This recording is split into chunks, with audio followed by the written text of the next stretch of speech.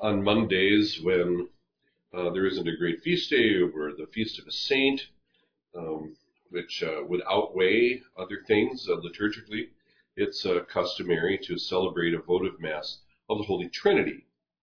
And you've seen me do that many times here.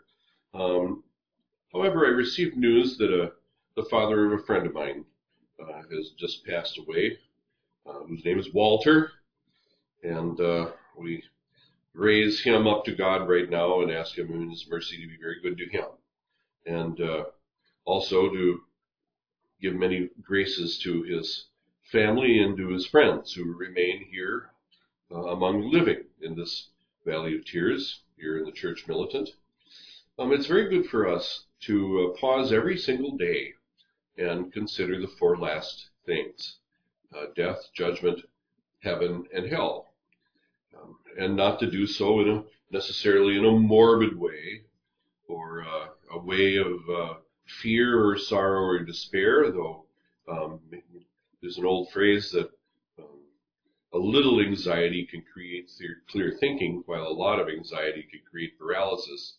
Nevertheless, we should look always down the road toward the end, considering that we don't know when our end will come or how it will come.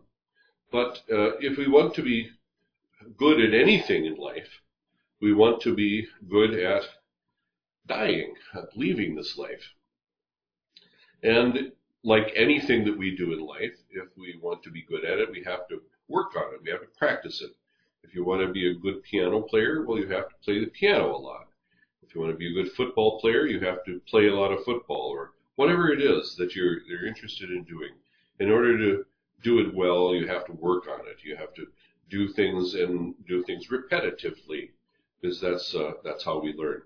And so by entering into certain devotions, like the Bon Amours devotion, the Good Death devotion, by reflecting on the four last things at least a little bit every single day, by practicing certain mortifications. You know, that word mortifications, like taking on certain penances for ourselves and so forth. Those mortifications help us die to ourselves. And in dying to ourselves and dying to the lower appetites that we have, we are practicing it in a way, a kind of a dying. Every time we say no to something and we suffer a little bit, it's something that we can use to create clear thinking. So in your daily devotions, especially since we're on the threshold of Lent, and you might be considering even still what you might be going to do during Lent, which starts on Wednesday, one of the things that you might put on the list of things that I'm sure you've been making, surely you've been very consistently thinking about it, maybe writing ideas down and so forth about what your Lent is going to look like. You might put down, reflect daily on the four last things.